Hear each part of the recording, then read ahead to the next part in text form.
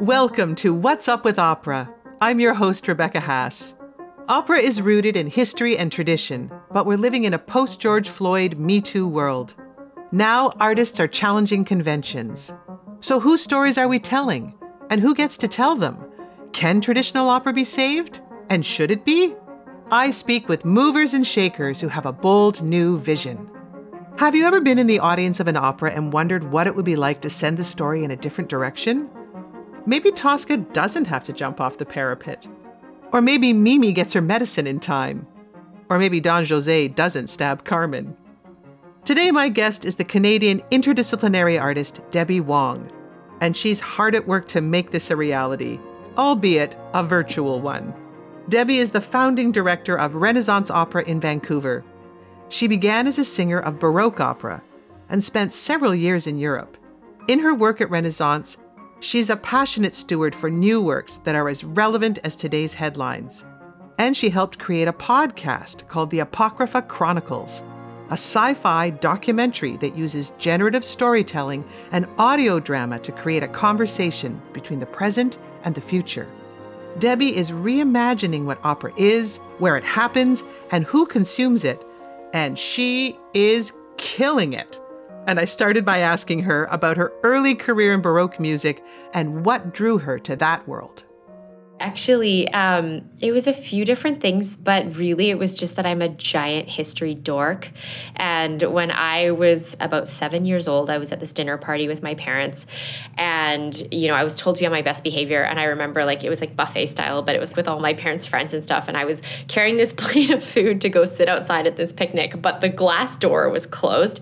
So I walked into this door with all of this food. It spilled all over me. I was wearing my little nerdy glasses and it hurt my face, and I was so mortified that I ran into this little room in the back of the house somewhere, and Romeo and Juliet was playing some stage version that was filmed, and I was just glued to that television for 3.5 hours watching the entire broadcast of this play. And from that moment, I was obsessed with Shakespeare. I just thought this was such an interesting storytelling form, and so I got really interested in the Elizabethan era, and at the same time I had been studying choir and singing music. And I remember when I was getting ready to apply for universities, that moment where it just clicked. I was like, oh my gosh, all the music, all the poetry, all the text, all the stories, all the history that I love comes from this one specific time and this one specific place. And so that's what inspired me to start looking into early music and the lute songs specifically of that time, and just how the music and theater and arts and culture scene was coming to life in 16th and 17th century England. So pretty random, but that's how I ended up there. All right, so I do love your origin story, and I love that it's obviously language, right? Shakespeare, and that makes sense in Baroque music. It is when language was at the front. Mm-hmm. What brought you to contemporary music, which that's really your home base now? It seems like it's hundreds of years beyond where you started, but also stylistically such a different thing. Yeah, so that was a very different journey for me. When I was kind of coming through the conservatory system and the university system, your teachers, everyone encourages you to find your niche and to kind of become more and more specialized, more and more focused. And I even remember one of my teachers saying you can't be a jack of all trades and master of none. The point is to become really a master and a specialist. But the kind of more narrow and more focused I became, the more uncomfortable I became. And I just felt like my own artistic and creative instincts were just being dampened, and I was being forced into ways of practicing and processes that just didn't suit me, my identity, who I am, what I want to explore and express and create. And so as I was moving through my doctorate, I started implementing more and more experimental practices. And the more I experimented, the more I kind of kept landing in these contemporary spaces. And so I decided to create Renaissance Opera as a platform to kind of experiment with form and with processes and with different practices. And it started very much as a company that would adapt existing works. And so we would blow up librettos and write new ones to existing music, or we would shift stories, or we would bring technology into Baroque operas. But the more I did that, the more I still felt constrained by the stories and the voices telling the stories. And so it just made sense to shift to contemporary formats and to look for other storytellers that I admire and ask them what kind of stories they wanted to tell and how they wanted to tell them. And now I feel like I've definitely found my home. But, Baroque influences and historical, Western European music definitely like filters into a lot of the things that we create and work with. Yeah, I can hear that there are elements that you love, but ultimately inside that form, it's interesting to hear you talk about the confines of absolutely specialization, the way the institution works. But I also hear you mentioning this idea of identity and how you fit.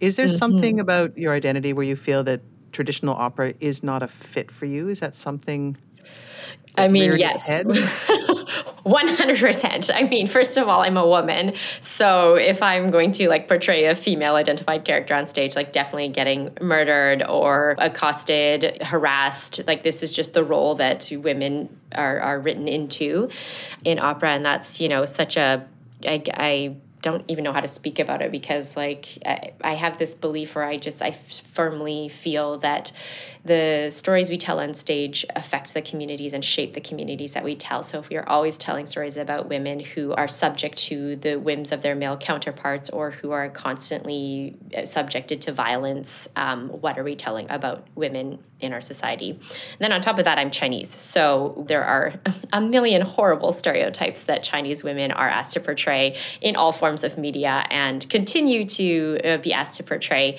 And the characters that are available to Chinese women in opera are really not great. And so it took a long time for me to realize that's how uncomfortable a lot of my discomfort with some of the art form comes from. And it had a lot to do also with just myself kind of being raised to subdue my Chinese heritage and to not think about it and to act as white as I could and to also make fun of myself for being Chinese with my white friends. There's all these kinds of things that get layered into your lived experience. And as I get older and kind of more comfortable with who I am and embracing who I am, I realize how different my childhood might have been to see different characters portrayed in all forms of media. And so I love working in classical music, and that's where I like to express myself. And so I feel very responsible and called to be opening up and creating new kinds of stories for the communities that we live in. So you came to this earlier than most people were really thinking about it. And knowing that for a young singer, it's very hard to sort of take a look at the system because you're just trying to get work inside the system. Exactly. Is it something that evolved over time, or is there sort of a moment you look back on and go, oh yeah, I sure do see how things turned that day? It's a little bit of a combo. So it definitely was during my doctorate. I'm still finishing my doctorate at Sibelius Academy, but I went in with a very specific idea of studying English theater and English lute song and bringing together the kind of theatrical and musical elements of Shakespearean plays and finding new ways to present them and be a classical singer and do this work. The underlying impetus was how do I expand my artistic practice and how do I expand my artistic voice? But it was in the confines of Shakespearean theater. And as I kept kind of trying to do new things, I kept hitting the same wall of just repeating the same things over and over again because I couldn't know what I didn't know. And so it was after my second concert that I did, you have to do 5, that I decided I have to try a completely different process. I have to blow this up. I have to try something new. And so I just started saying yes to every single thing that came my way. So, a friend would be like, do you want to go to a whiskey tasting? Yes, I do. I do want to go try all of those whiskeys. I hate whiskey. I don't hate whiskey anymore. Another friend of mine's like, do you want to come to an hour-long improv night where we all just hang out in a space and we use the space as an instrument? Yes, I would love to do that. So I went and hung out with a bunch of improv people and crawled around on a floor, banged on pipes, crawled through theater rafters, making noise, doing things I'd never done in my training. And so it was just these little things. I just sort of made this conscious choice that whatever anyone asks, as an artistic experience or something to experience in the world, I will say yes so that I can start putting in new ideas and processes and know new people and new networks into my kind of lived experience. And from there, I started finding new collaborators and new ways of working and doing things. And this is when things got out of control. And I finished my doctorate with a fully improvised performance on the story of Medea. I still had some Baroque themes in there, and we created an electroacoustic score, my colleague James Andy, out of just my vocal sounds. And I remember sitting in my final jury, and my jury members saying, "What are you doing? You're not a director. You're not a dancer. You're not a mover. You're not a designer. You are not a writer. You are not a storyteller. You're supposed to be a classical singer. What are you doing?" And I was like, I think I did it. Like, I figured it out. Like, I found a way to, like, push those boundaries and experiment. And I've moved beyond those very rigid walls and spaces that I felt stuck in. And so that was definitely the moment where I was like, okay, I've crossed the line. Now what? We were building up to that for sure. So there's pushback, obviously, where people went, "Oh my God, you've just went over the line. What are you doing?" And of course, we are very much obsessed with, you don't have a piece of paper that says you're a director, and you don't have a piece of paper that says this. Yes. Have you then not found, or how did you may not want any acceptance outside of this world you were creating? Like some singers try to keep a foot in both worlds. Or did you just at that point go, you know what, I don't want to play in your sandbox. Your sandbox is too small for me. Yeah, I think I definitely was like, no, I'm done with this sandbox. And the reason is because it's not because I don't appreciate it or still love the art forms and the different things that come up, but I feel that the beauty of our arts and cultural scenes is when we have many voices, or we have a multiplicity of offerings. And I think that when we diversify an art form like opera, which feels, if you're an outsider coming into opera, the thing I hear the most is, "Oh, it's so boring. It's so long. I don't understand it. The stories are so old." Like, these are the things that I hear from people who've never been to opera before, and they hear that I work in opera. And I like to say, no, that's just one version of opera. And I think that's what adds to the art form, any art form, is when you have different voices and creators and artists really making it their own and offering their take on what it could be or what it is for them. And that helps everyone appreciate all the different versions of what opera is or whatever art form you're working within. So I'm done with being a Baroque singer. That's not going to happen anymore. But I'm still happy to be creating alongside that art form. So. That's an amazing story. I mean, it's really an amazing story. And that you didn't throw opera out entirely and just go, I'm just going to be a theater performer, or I'm just going to go to music theater, or just pick another form where you fit, but instead said, no, I'm going to take opera kicking and screaming. I'm going to drag it along and make it come on the journey. Well, I don't really have a choice because I think it's so funny now, all the things that I have been told that I am not. But, I am a classically trained singer my entire life since I'm 13 years old. I'm 38 now. I've had a lot of years of studying classical music. I've had a lot of years of theory, and because I like it and I enjoy it. And it is my art form. It is how I like to express it. I love engaging with it. And so I am an opera artist. And even though it doesn't fit into what, my education prescribed, it is who I am.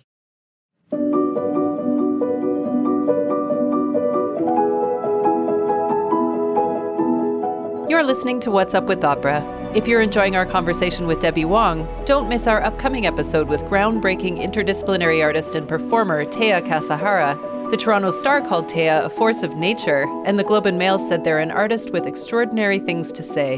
You can find us wherever you get your podcasts. Make sure to hit subscribe and leave us a review.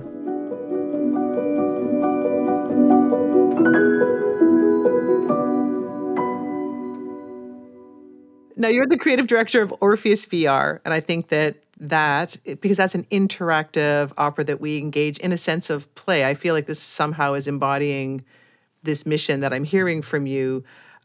What do you think that what are you hoping, I guess, that opera as a VR thing gives us, and how this furthers your mission for play? Yeah. So Orpheus VR was this interesting thing that came out of discussions with people from the tech world. And also, again, connecting back to me being a giant nerd, I love video games. And I've been playing video games since before I was taking singing lessons, I was playing video games. And I just sort of had this moment where I was thinking, like, how can I bring in like my joy for games and playing and immersive experiences and opera all together? And it just so happened that my best friend's younger brother was working in VR at the time. And he's like, well, I make virtual reality. You sounds like you're describing virtual reality. And so we just, had a couple beers and talked about what that would look like. And I think like the interactive piece is something that I'm really interested in and something that I have been exploring with Renaissance from the very first production we ever did. And I think the interaction is that piece that allows us to have more dialogue and connection with the audience. It's not about an audience member coming in and having a passive experience, which I think is very valuable too. But we have lots of those occasions to be passive members in experiences. And so I want people to come to our experiences knowing that they will have the option to interact a little bit more and to shape what they're a part of a little bit more than they normally would, to really like be a co-creator and in some ways have their own creativity inspired or their own sense of play inspired. So in the interactive performance, in a nutshell, for people who don't understand maybe what virtual reality is or what this means in terms of an opera being part of it, do you want to give us just sort of I'm sure you're quite good at this by now, your sort of elevator style pitch of what that is? Yes, it is epic opera meets choose your own adventure. But Orpheus VR, you have to experience in a headset. So you wear a virtual reality headset, an Oculus Quest. It has 2 controllers. And when you go into the space, you go into the world of Orpheus and Eurydice, and it's like a very fantasy and mythological world. And you feel like you're there, and you get told that you have the power of fate. And you get to help the characters decide what their fate will be. And as you go through the world, you have virtual hands. And so you can touch things like trees and flowers, and they will react to you. And their reactions are musical. So when you're in a certain space, you can change the orchestration and sort of watch things flourish and fall, and the orchestration changes with you. So that element of play is that, like you get to bat around at trees and flowers and things happen. But then that element of co-creation is that when you do, the orchestration changes. And when you make choices for the characters, the sequence of arias that you're going to hear changes as well. So you're composing, you're playing, you're observing, you're doing all of those things in this experience. So I have a quote from your Twitter. You said, the tech sector is so creative, and the ways they go about problem solving and creating and innovating the processes for that are just things we don't learn about in the classical music world. So what do we need to learn from the tech sector? Failure, constant failure, never-ending failure. But no, so when I started working with my Orpheus VR team, it was just, we're still figuring out process, and we've been working together for a really long time now, and it's such a wonderful team.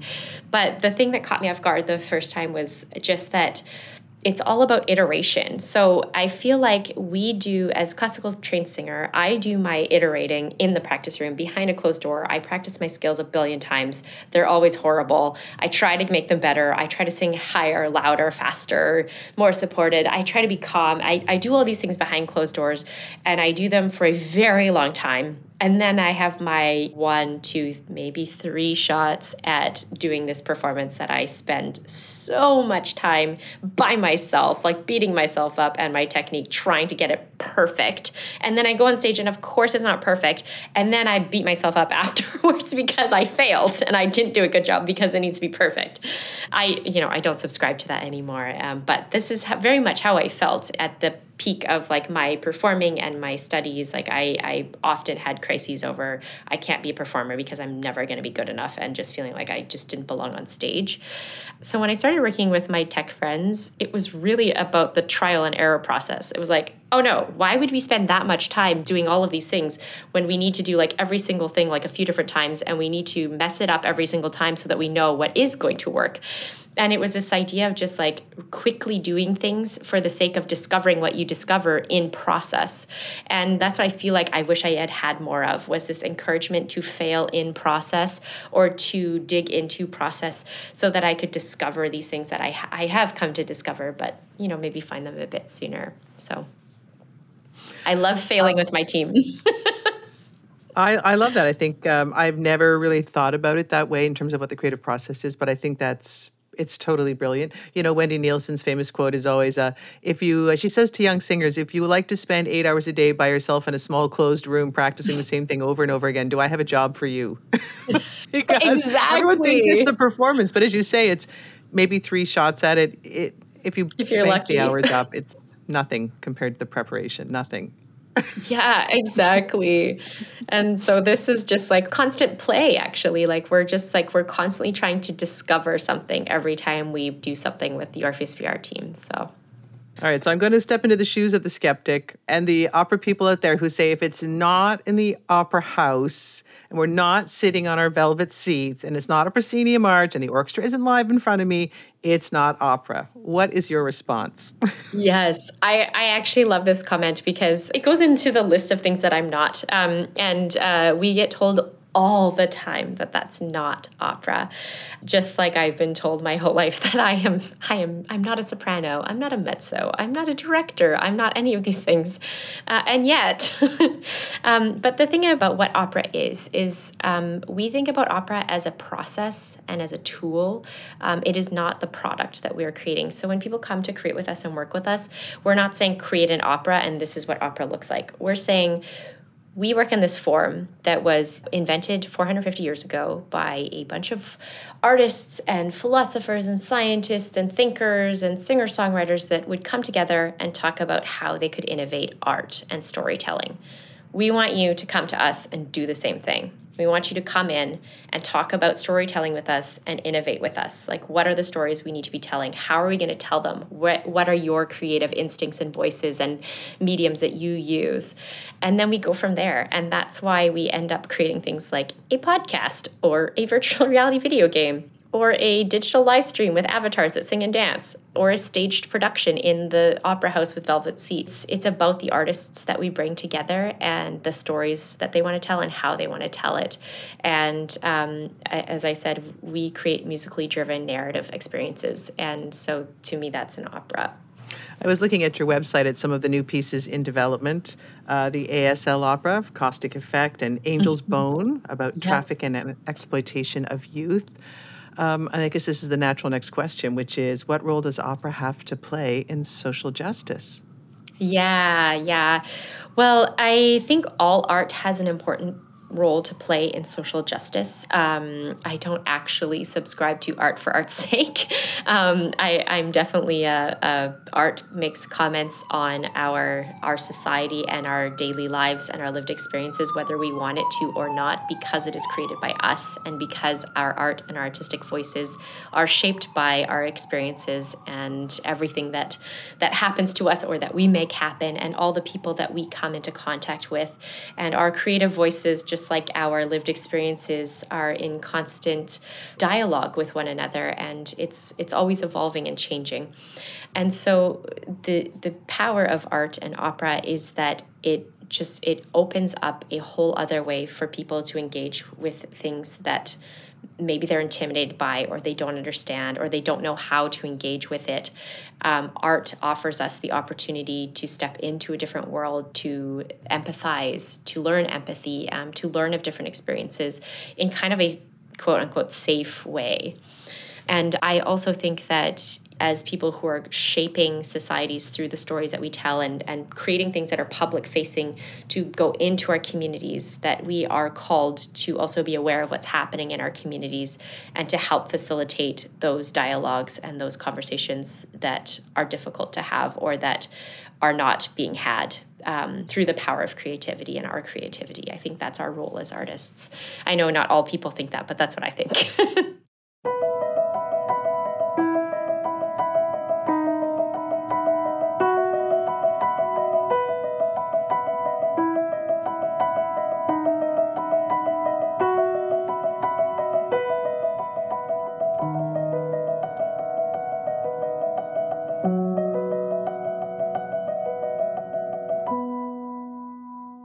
You're a co-director on a project, or you were on, called Augmented Opera. And in an interview about augmented opera, you talked about a process that was non-hierarchical.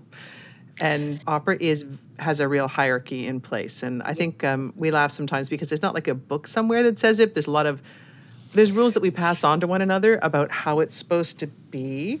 But you've chosen something different. And tell me a little bit about what that gives you creatively and why you chose a non-hierarchical approach.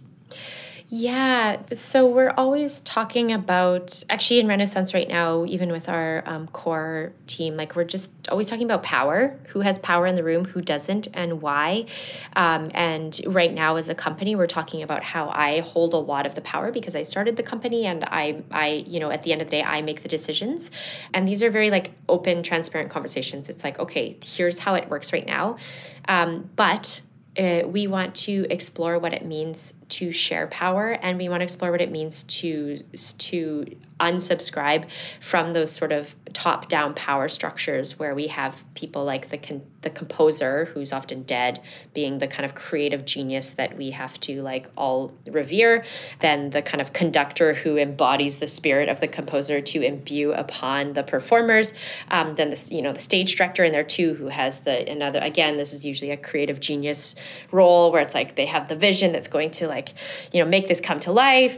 And then we have the performers. It's like, well, they just do what they're told and all of those things. And so we're often like when we start creating new works, there's usually performers, designers, we just call everyone a co-creator because everyone has an important thing to contribute at that beginning phase. It's not just about us telling a librettist to write something and then them writing a piece of work that then they hand to a composer, which then goes to a conductor and a stage director.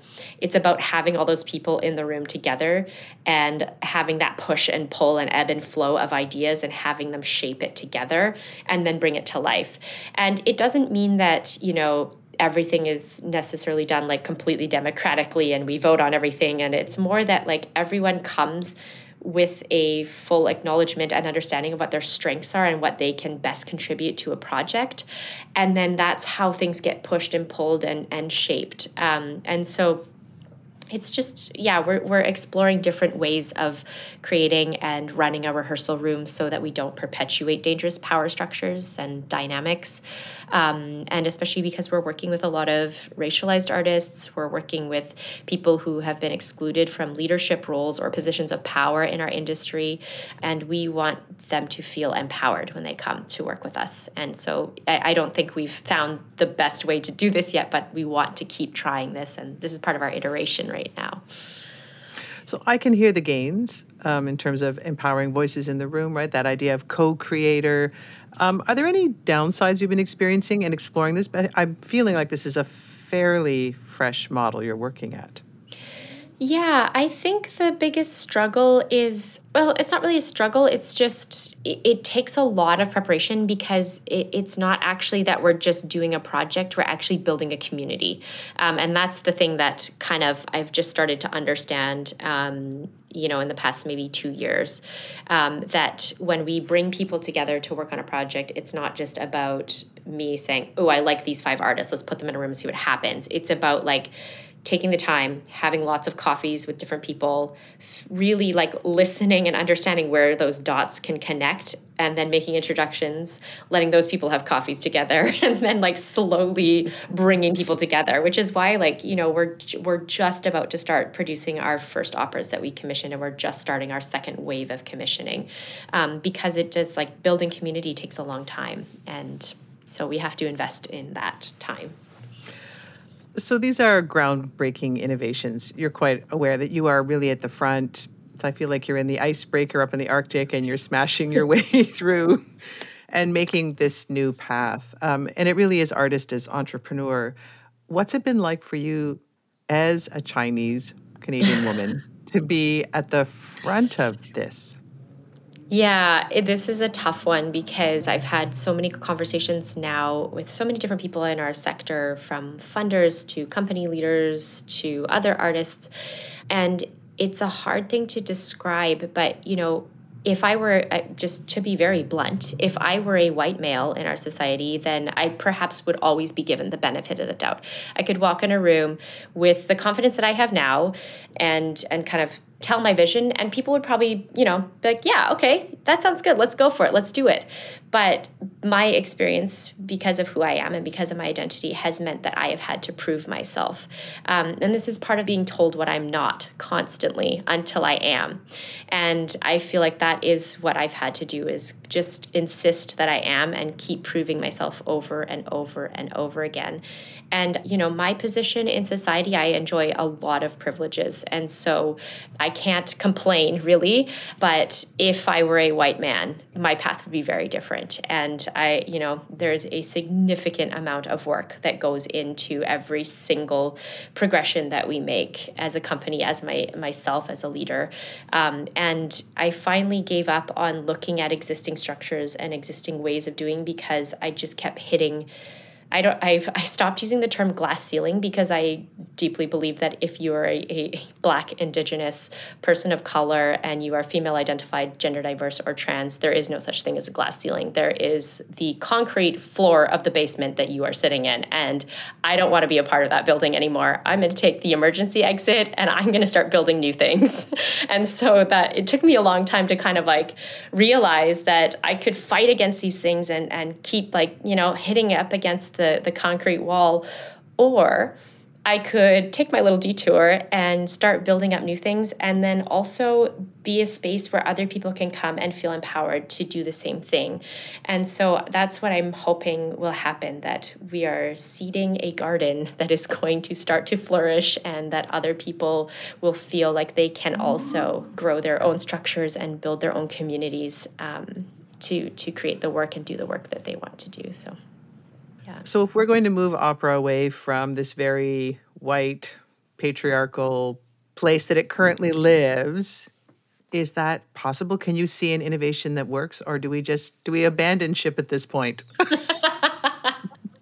I think, honestly, one of the things that I feel really like I'm sort of shifting my focus to these days is just the lack of representation of female-identified, gender-diverse, and trans people of color in leadership positions, like top leadership positions in our organizations and leading productions, whatever it is that is being led. There's a huge leadership gap there, and I don't know that we need to, again, for me, working within the existing structures doesn't work for me. But I do want to start seeing more people leading from different communities. I think that's where innovation and change is going to come from, our next generation of leaders that are going to rise up. Debi Wong is the artistic director of Naissance Opera. What's Up with Opera is a podcast by Pacific Opera Victoria. It's produced by me, Rebecca Haas, along with Denise Ball and Jennifer Van Evra. Make sure to subscribe wherever you get your podcasts, write a review, and share. And join me for our next episode, when I'll talk with Anne Majette, the legendary opera critic from the New York Times and Washington Post, who broke opera's biggest Me Too story.